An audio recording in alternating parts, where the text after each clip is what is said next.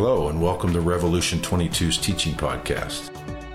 We are a church from the downtown area in Boise, Idaho. Thank you for joining us today and hearing this week's sermon. We pray that God's word will be received and will bear fruit in your life.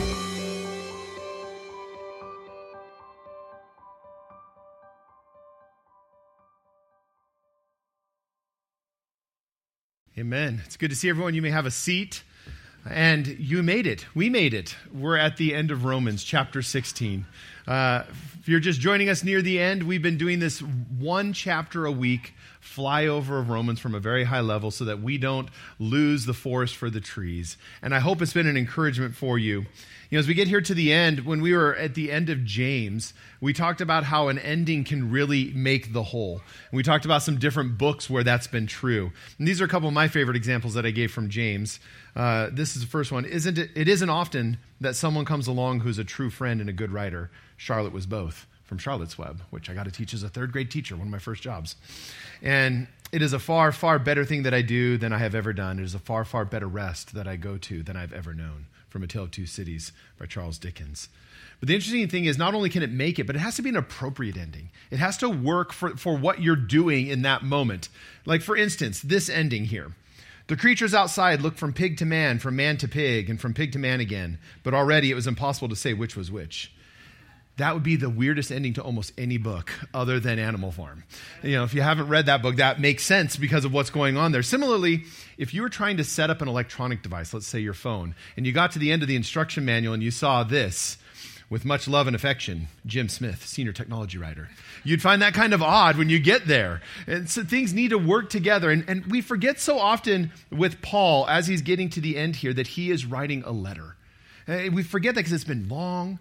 It's been theologically deep. It's been challenging us on so many different levels, yet it still is a letter. And in Paul's day, there was very formal ways to put together letters, especially near the end. There were things that you just did if you were a good letter writer to make sure you kind of crossed all the T's and dotted all the I's. And as we said, Paul began his conclusion in chapter 15. He started in chapter 15, verse 14, where Paul started talking about his travel plans. And then here he continues on with some familiar aspects that were common to letters in that day. And we see that he talks about a request for prayer last week as well. And then he goes on to a prayer wish for peace. And then here he starts out with his associates, who he's been with, an exhortation to greet one another, even his famous The Holy Kiss passage. Warming exhortations that he gives. He has these eschatological wishes, like these future is what he's thinking, wishes and promises of what he hopes happens. His concluding grace, some greetings from his associates, and then his doxology. I mean, there's a lot of familiar pieces in here that his culture would have been expecting, looking for, thinking about. And in fact, when we look at Paul's other writings, we see that these don't all find their way back in exactly the same, but there's a lot of them that come back again and again. And I know this is too small to really read, but you can see all the passages that connect in other books that Paul has written with what he's just done here as well. I mean, if you're here and you're a kid and you've just gone through like the second or the third grade and you've learned how to write letters, you should be thankful that all you had to learn was, Dear Mr. Eagy, sincerely, Katie. Right? That was a much simpler way than what Paul is doing here. And there's a couple things to note when we look at all these different sections and then we see across Paul and how we see them stand out a little bit. We talked about last week how his travel plans is one of the things that really stood out. And that made sense, especially if Paul is trying to wrap up his travels sort of through the eastern part of the Roman Empire where he's been, and he's now headed north and west trying to get himself all the way over to Spain. It's important for those people in Rome to know that that's changing. He's coming. He's going to be traveling. How's he going to get there? What is that going to look like? And in addition to that area, there's really three other areas that should pop out to us from his closing this week. His associates, his warning, and his doxology at the very end. Paul lists way more people in this section of his associates than any other letter that he's written, almost 10 times as many in some places. He also has a warning section that jumps out of nowhere, as it were. Nothing connected anywhere previously in this letter. And then we get to this doxology that has a really beautiful symmetry with what he started with in Romans 1. So let's start with this associate section. You know, there's two kinds of associate statements. He has one very particular to Phoebe, and then he has one in general, this really big list. We're going to read them together, and then we're going to talk about them separately. So let's start here. It says, I commend to you our sister Phoebe, a servant of the church at Centuria. And by the way, Jacob props all of y'all know if you had to get up and read scripture, this was the passage you didn't want. This was the one that had all the names, all the cities, the thing that make all of us panic when you look at scripture. So well done, Mr. Barrett. I commend you our sister Phoebe, a servant of the church at Centuria, that you may welcome her in the Lord in a way worthy of the saints, and help her in whatever she may need from you, for she has been a patron of many and of myself as well. Greet Prisca and Aquila, my fellow workers in Christ Jesus, who risked their necks for my life, to whom not only I give thanks, but all the churches of the Gentiles give thanks as well. Greet also the church in their house. Greet my beloved Epaenetus, who was the first convert to Christ in Asia. Greet Mary, who has worked hard for you. Greet Andronicus and Junia, my kinsmen and my fellow prisoners. They were well known to the apostles, and they were in Christ before me. Greet Ampliatus, my beloved in the Lord. Greet Urbanus, our fellow worker in Christ, and my beloved Stachys. Greet Apelles, who is approved in Christ. Greet those who belong to the family of Aristobulus. Greet my kinsman Herodian. Greet those in the Lord who belong to the family of Narcissus. Greet those workers in the Lord, Tryphena and Tryphosa. Greet the beloved Persis, who has worked hard in the Lord. Greet Rufus, chosen in the Lord, also his mother, who has been a mother to me as well. Greet Asyncritus, Phlegon, Hermes, Patrobus, Hermas, and the brothers who are with them. Greet Philologus, Julia, Nerus, and his sister, and Olympus, and all the saints who are with them. The trick is just say them fast like you know it's right, and don't stop. Paul starts this section with Phoebe. It seems likely that Phoebe was the one carrying this letter to the Romans, because it would have been normal in that day to send a commendation with that person to help them along their way, so that people would know that it really was from Paul, and it would get her help as far as lodging, even people helping her get it to the right people, connecting her in the right ways. And people did that with letters, with donations. It really helped them out. And Paul seems to know Phoebe fairly well. It says she's from Centuria, which is only 8 miles from Corinth. So while Paul was in Corinth for about 18 months, he probably got to know her really well. And if most of you have heard about Phoebe, it's likely not because you're a great studier of the ending of Paul's letters, and you found it just fascinating, the list of associates that he has. Phoebe has worked her way into the discussion about what are deacons, how do women serve in the church, and what does that look like? Paul clearly uses the word for deacon, servant here, diakonos, yet that doesn't solve a whole lot for us, because Paul uses that word in a lot of different places for all Christians, that we're all meant to serve and care for one another. In fact, our Lord Jesus says the same things in Matthew 20, 23:11, Mark 9:35, 10:43, a ton of other verses. But what is helpful when we look here is that Paul does use the phrase, the servant of Centuria. This phrase of is helpful. And when Paul tends to use that phrase, when he talks about the elders of Ephesus or the church of Ephesus, he tends to be talking about a position or a title. He does seem to be saying something similar here. He does seem to be saying that Phoebe is holding some sort of position, a titled position at the church of Centuria called deacon. And Paul says some other really kind and important things about her in addition to that. He says that she's been a patron, a benefactor to him and others. And he wants people to know that she has been helping the ministry to move forward in many different ways. And that might even be part of her showing herself approved as a deaconess, that she's been caring about the ministry. And this is important because Paul's statements about Phoebe are echoing a bigger thing that he's going to say in this list of people. Now, this larger list that we looked at here had 27 individuals listed, maybe sort of. There's some debate about how do we split up those numbers. But of those 27 individuals, 9 are women. And of those 9 women, he says that 5 of them should be commended for their labor in the Lord. Paul is making a statement here by the people he's including, and he is saying that women matter for the work of ministry in the kingdom of God. Now, it's sad that this often gets confusing and is not said clearly enough. Women matter for the work of ministry in the kingdom of God. I think one of the reasons that gets mixed up is a general confusion that we get. I mean, look what Paul says here in Ephesians 4. He says that the job of leaders is to equip the saints for the work of ministry, for the building up of Christ, that we all attain to the unity of faith and the knowledge of the Son of God. Right? That is the role. Ministry is what we all do. Ministry is when we engage with one another for the sake of building up each other, encouraging each other. It happens over dinners, at gospel community groups. It happens this morning when we fellowship with each other. It happens when we talk to those who maybe aren't even yet believers. So often what makes this confusing is we think that what Ryan does right here, right now, is ministry. Or what all the elders are doing all the time is ministry, that's the only definition of it. Our job is to equip you for the work of ministry. Me using my gifts is me ministering to you, but the major job is to try to equip you for the work of ministry. We're trying to equip you and help you, release you that you might go do what God has called you to do in your families, in your communities, in your business places, in your neighborhoods. Staff and other people, deacons, we don't have those formally yet, help us with that kind of equipping task to release you to go do what is real ministry. Service before the Lord and sharing with others the beauty of the gospel that you have seen and how you want others to know and love that God as well. And you can see then how this gets confusing, even especially for women.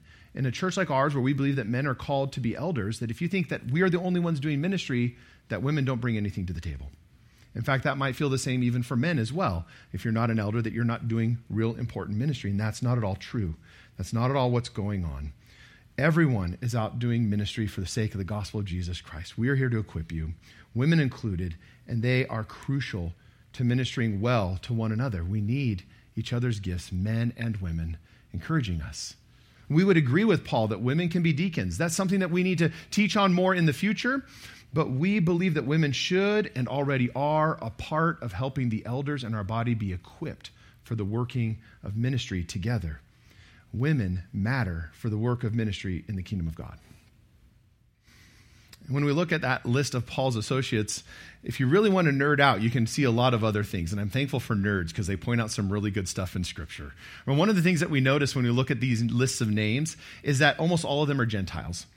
On the one hand, that makes sense because just before this letter is written, the Jews were told to leave Rome and go back to Jerusalem. So it makes sense that we wouldn't see a whole lot of them there, but it's obvious that the gospel is taking root amongst the Gentiles. And then we see something else very interesting. In Greek and Roman culture, it was very common to name yourself depending on your social status. So you could look at names and tell what social sphere you were from. And almost all of these names are from slaves or freedmen. Super interesting. The gospel is making inroads through people who have been slaves, who have been freed from that slavery, and they are the ones that are primarily doing so much there. And it makes me wonder, how often are we overlooking the very people that God is wanting to grow the gospel through? And here for Paul, it's slaves, but could it be widows, orphans, the poor? I mean, so often people who don't have much can very much so treasure the beauty of the greatness of God's grace and mercy because they know they need it so much. They have nothing to bring. So often it's those of us who live comfortably that think we might actually have something to put before the Lord, that he might be pleased. We also see in here at least 3, maybe even 5 house churches. Now, again, house churches were a necessity back then. They weren't necessarily a strategy. Houses could only hold so many people, and that's where people met. So when you got to 80, which is a really big house meeting, you had to split off, go different directions. But it's one of those beautiful things to see already the glory of God growing through multiple different ways in this city. As seeing different things happening on different levels, different sizes of groups of people meeting and doing what we do in proclaiming the gospel of Jesus Christ. That's one of the things that we want to value. We want to value the beauty of the different churches that are here in the valley that are all working for the sake of the gospel of Jesus Christ. We want to love all the different expressions and how God works through that, whether it's smaller churches than Rev, churches about our size at 300, whether it's larger churches, no matter where they're at, we want to be for God's people and for what God is doing through them. You know, aside from Paul's exhortation that women are valuable for ministry, the way he does that in just who he speaks to and who he names, we can also see another thing from this list about Paul. Paul wasn't a lone ranger. It's kind of weird that there's this proclivity amongst Christians in particular, whether it's from the pulpit, pastors that are the solo only important person that does all the ministering, all the things that are good, or whether it's our idea that we tend to go out and just do ministry by ourselves. We forget so often to partner. That's not at all how we see Paul.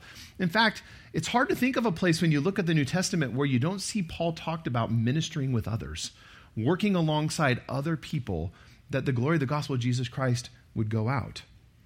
That's a question for you then this morning. Are you actually partnering with others for the sake of the gospel? Are you finding other believers in your workplace that you guys might work together to engage those around you who aren't yet believers? Are you working with others to reach out to your neighbors, to your friends, finding ways that you together can do more for the sake of the gospel than you might do alone?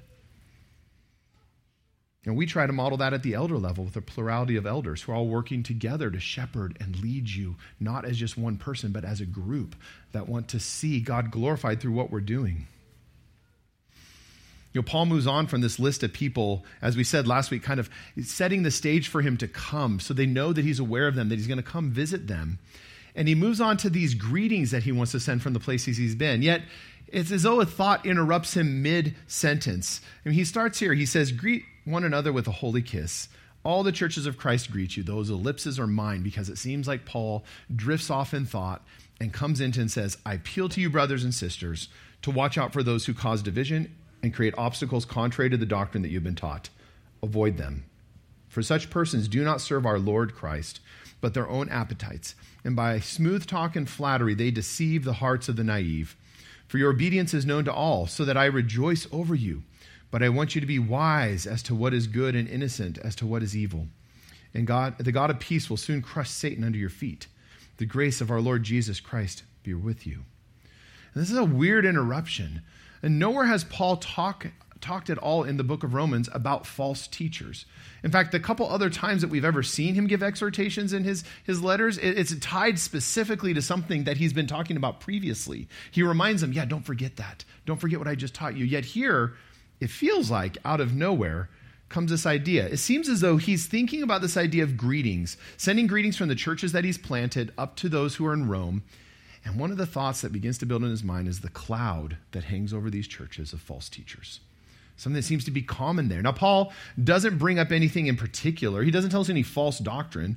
It's some sort of heresy that he's fighting against here. He seems to be thinking in general, these false teachers who come out. And again, teaching doesn't have to be particularly about a particular heresy or a theology. It can be how we live, how we engage with one another, how we act, how people are demonstrating that falsely. From his description, we see that these people are divisive. They try to create obstacles for others. And he points out that their main characteristic is that they serve their belly, is literally the word there. It's what they desire in their gut, that they go for first and foremost, and that they are smooth talkers and flatterers. Paul knows that these kind of people are coming. It's part of what happens with churches, and he wants to give warning to those in Rome. And Paul's seen this before. When Paul was with the Ephesian elders in Acts, one of the first things he warns them about is this as he's leaving them for the first time. So what he says in Acts 20, he says, "Pay careful attention to yourselves and to all the flock, in which the Holy Spirit has made you overseers, to care for the church of God, which he obtained with his own blood. I know that after my departure, fierce wolves will come in among you, not sparing the flock. And from among your own selves will arise men speaking twisted things to draw away the disciples after them. Therefore be alert, remembering that for 3 years I did not cease night or day to admonish everyone with tears."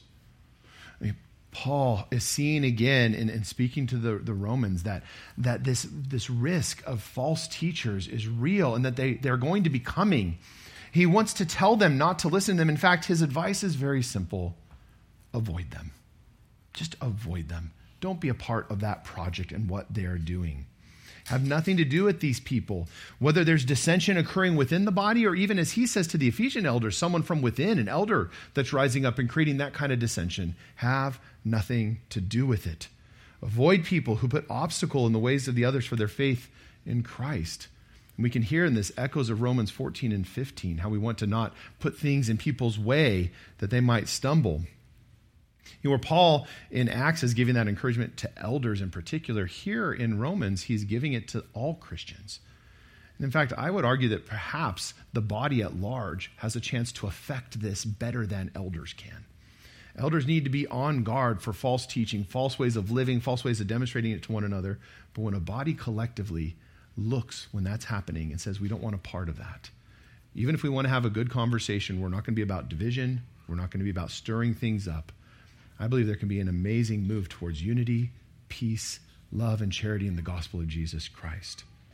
In a very real way, Paul says that can be God beginning to crush Satan under our feet, not allow him to take us down the wrong path of not glorifying God through our unity. And as well as encouraging you to be a part of that solution, I think whenever we come to a passage like this, we have to ask ourselves, by chance, have I been this person? Am I being this person? Am I the kind of person when I don't agree with something, I stir up division? I go at it to put obstacles in people's ways and to expect them to kind of come to my position before engaging them lovingly and rightly? Do we put obstacles by asking them to put more added to their faith or to be more strict than God wants them in their conscience, when we talked about that in Romans 14 through 15? None of us should want to fall into that category. The inference from Paul is that people who do that are clearly being used by Satan to pull apart the unity and the beauty that is the body of Christ. If that's you, repent of it. Seek help from brothers and sisters, leaders in your life, to help hold you accountable to not be that kind of person. After this warning, Paul continues on with his greetings, and then he moves on to this closing doxology. He starts here with this. He says, Timothy, my fellow worker, greets you, and so do Lucius and Jason and Sosipater, my kinsmen. I, Tertius, who wrote this letter, greet you in the Lord. Gaius, who is host to me and to the whole church, greets you. Erastus, the city treasurer, and our brother Quartus greets you. What a fun glimpse into the inner circle of what Paul has been doing over this last season as he's writing this letter. We have Timothy, who he so often calls his beloved one, his son in the faith, who's been with him since the second missionary journey. We see is now still with Paul at the end of his third missionary journey. They've stuck together through thick and thin, caring for each other and for the gospel. It's not exactly clear who Lucius is. It could have been Lucius of Cyrene, who we told is part of the Syrian Antioch church in Acts 13, or it could even be the evangelist Luke. Lucian is a different form of the word for Luke. Jason is likely Jason of Acts 17, who gave Paul a place to stay when he was in Thessalonica and helped him out there. We think that Sosipater was likely Sopater of Berea, who Luke tells us was with Paul as he left Greece in Acts 20. And here's the cool thing about those first three names. They're all Jews. Here are Jewish brothers who've joined with Paul for the sake of spreading the gospel to the Gentiles. What a beautiful picture about the people of God carrying that the gospel and the good news of Jesus Christ would go forth to all the peoples and all nations and all places. Would that be said of Rev 22, that we are gathering together that we might go forth and take out the beautiful news of the gospel of Jesus? We have Tertius, who says he's writing this all down for Paul. He's his scribe, his amanuensis. Gaius is the one who's been hosting Paul. Erastus, he seems to be a high-level city official, like a treasurer of the city, someone who Paul's obviously nodding to for his favor that he's given him while he's in Corinth, but seems to be a believer as well. And we don't know much about Quartus other than Paul knows him, and he's in the list. What a beautiful example of the unity of Christians working together for the sake of the gospel and for loving the people of God. Paul ends with a doxology. This is what he says here. He says, now to him who is able to strengthen you according to my gospel and the preaching of Jesus Christ, according to the revelation of the mystery that was kept secret for long ages, but has now been disclosed and through the prophetic writings has been made known to all nations, according to the command of the eternal God, to bring about the obedience of faith to the only wise God, be glory forever through Jesus Christ. Amen. And I don't know whether Paul went back and had Tertius read him what he had said at the very beginning, or if these points were so embedded in Paul as he was writing this letter. But he goes back through multiple different aspects of what he started with back in the beginning of Romans, and this time praying that what he had hoped would happen has happened now for the Romans. That through his letter, God has worked in them and through it for his glory. He says multiple things here. He says, Paul harkens back to the God who is able, this very powerful God. The God who in chapter 1, he said, was going to provide the Son descended from David in the flesh, the very Son of God, brought in power according to Scriptures, who we would see his power through the resurrection from the dead. He said that gospel is the very power of God, Paul says, for salvation of all people. And Paul started by saying that one of his original goals of giving the Romans something was that they might be strengthened in chapter 1:11, and he's praying now that has happened and that God would have strengthened them through his writing. And core to what Paul has shared is the gospel, which he said in Romans 1:1 was the mission that God has set him up for. A gospel which is about Jesus Christ, and that declares that God will judge all people in Christ someday. And Paul, at the ending here, glories that this will all now happen through the revelation of the mystery that God has made known, the mystery that we now know that God had a plan through his Messiah, the very God-man, to bring us back to himself, that he would live the righteous life that we couldn't live, that he would take the death that we deserved, that because of his resurrection and power, he would give us his very righteousness and his Holy Spirit that we could walk with him daily. How beautiful is that?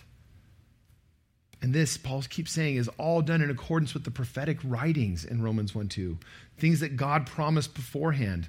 And all of this is to bring about the obedience of faith for God's name's sake, Paul tells us, amongst all the world, Gentiles included. I pray that seeing this high-level overview of Romans, chapter by chapter, has helped us to love and value the beauty of God and what he has for us through his word. In Romans 1-8, we saw the desperate need of all people, Jews and Gentiles, that we need the salvation of God through Jesus Christ, that we might be brought back into right relationship with him. I pray that when you think about the gospel and its implications for you, you find yourself back in Romans 1-8 again and again, soaking and steeping in what Paul says there, that it might raise your affections for a God who has loved you so deeply. And then as someone who came up to me right after we got done with Romans 1-8 said, are we going to continue on? They rightly noticed that so often churches stop after that. Who can be frustrated hearing about the gospel? And as we often all saw together, when you get to Romans 9-11, it gets a little more difficult. But it's still equally beautiful. Wonderful when we look into the glories of a sovereign God who we cannot ever fully understand, who hasn't given us all the answers to every little piece exactly the way we would want. Who would want any other kind of God? Who would want a God that is below us, that we can study and examine every piece? How amazing is it that we have a God that is so great, so wonderful, so beautiful. That God can save. That God can change hearts. That God can move every mountain of sin in your life that you might know him and follow him better. That is the God that we serve. And then if you're like me, we all probably wanted Paul to go back to the law, back to a list of things for us to do, to check off, to say that we could now prove how wonderful and loving we are back towards God, and Paul won't go there. In fact, Paul gives us exactly what we need in Romans 12-15. He reminds us of the beauty of the love of God and how out of that, all we owe is love to one another. He's drawing us back not into rules, but into relationship. That we might realize that we're to come to relationship in God through Jesus Christ, and that we're to come to relationship with one another, to know what truly would be loving to our brothers and our sisters, that they might see the gospel of Jesus Christ in us more fully. Imagine, and that's another place that we were challenged, was this idea of how much do we give up for our brothers and sisters? Would we even be willing to give up our preferences, trusting that they are engaging in following the Lord as dearly as we are, begging him to give illumination to our life, and find that we can trust him then in the choices that they make and the choices that we make in our conscience. Romans is a beautiful letter. I pray you come back to it, read it again and again. Find in it this God who has loved you deeply and who is inviting you into that love, asking you to cry out, Abba, Father, to know him deeply and intimately, and to know that he is smiling on you as a beloved son and daughter, that through Jesus Christ, he sees you, he knows you, and he still says, I love you. How amazing is that? And today, as we take communion, I want to encourage you, behold in that Jesus Christ. Not only has he died for our death, not only was he raised in power to give us his righteousness, to give us his Holy Spirit, but as Paul says here in this doxology, he is the one able to do all that we need in our lives, that God would receive glory through us. That should be our prayer this morning, that we could live our lives to the glory of God, loving and cherishing the things that Paul has cherished throughout Romans. Would you pray with me? Oh, Father, thank you for giving us Paul and having him write a letter. Lord, thank you for your Holy Spirit that inspired and worked through Paul, that we might know your very heart, your very joy and love for us. Lord God, would we be slow to run back to the law? Would we find in it only death, only condemnation? And would we find in Jesus Christ, by faith in his grace and mercy, life and relationship with you, knowing that you smile on us as your beloved children. Father, there's so much to learn, so many things to see. Father, would we find in this company of believers a joyful camaraderie as we work together, so broken, to know and love you, to see others know and love you.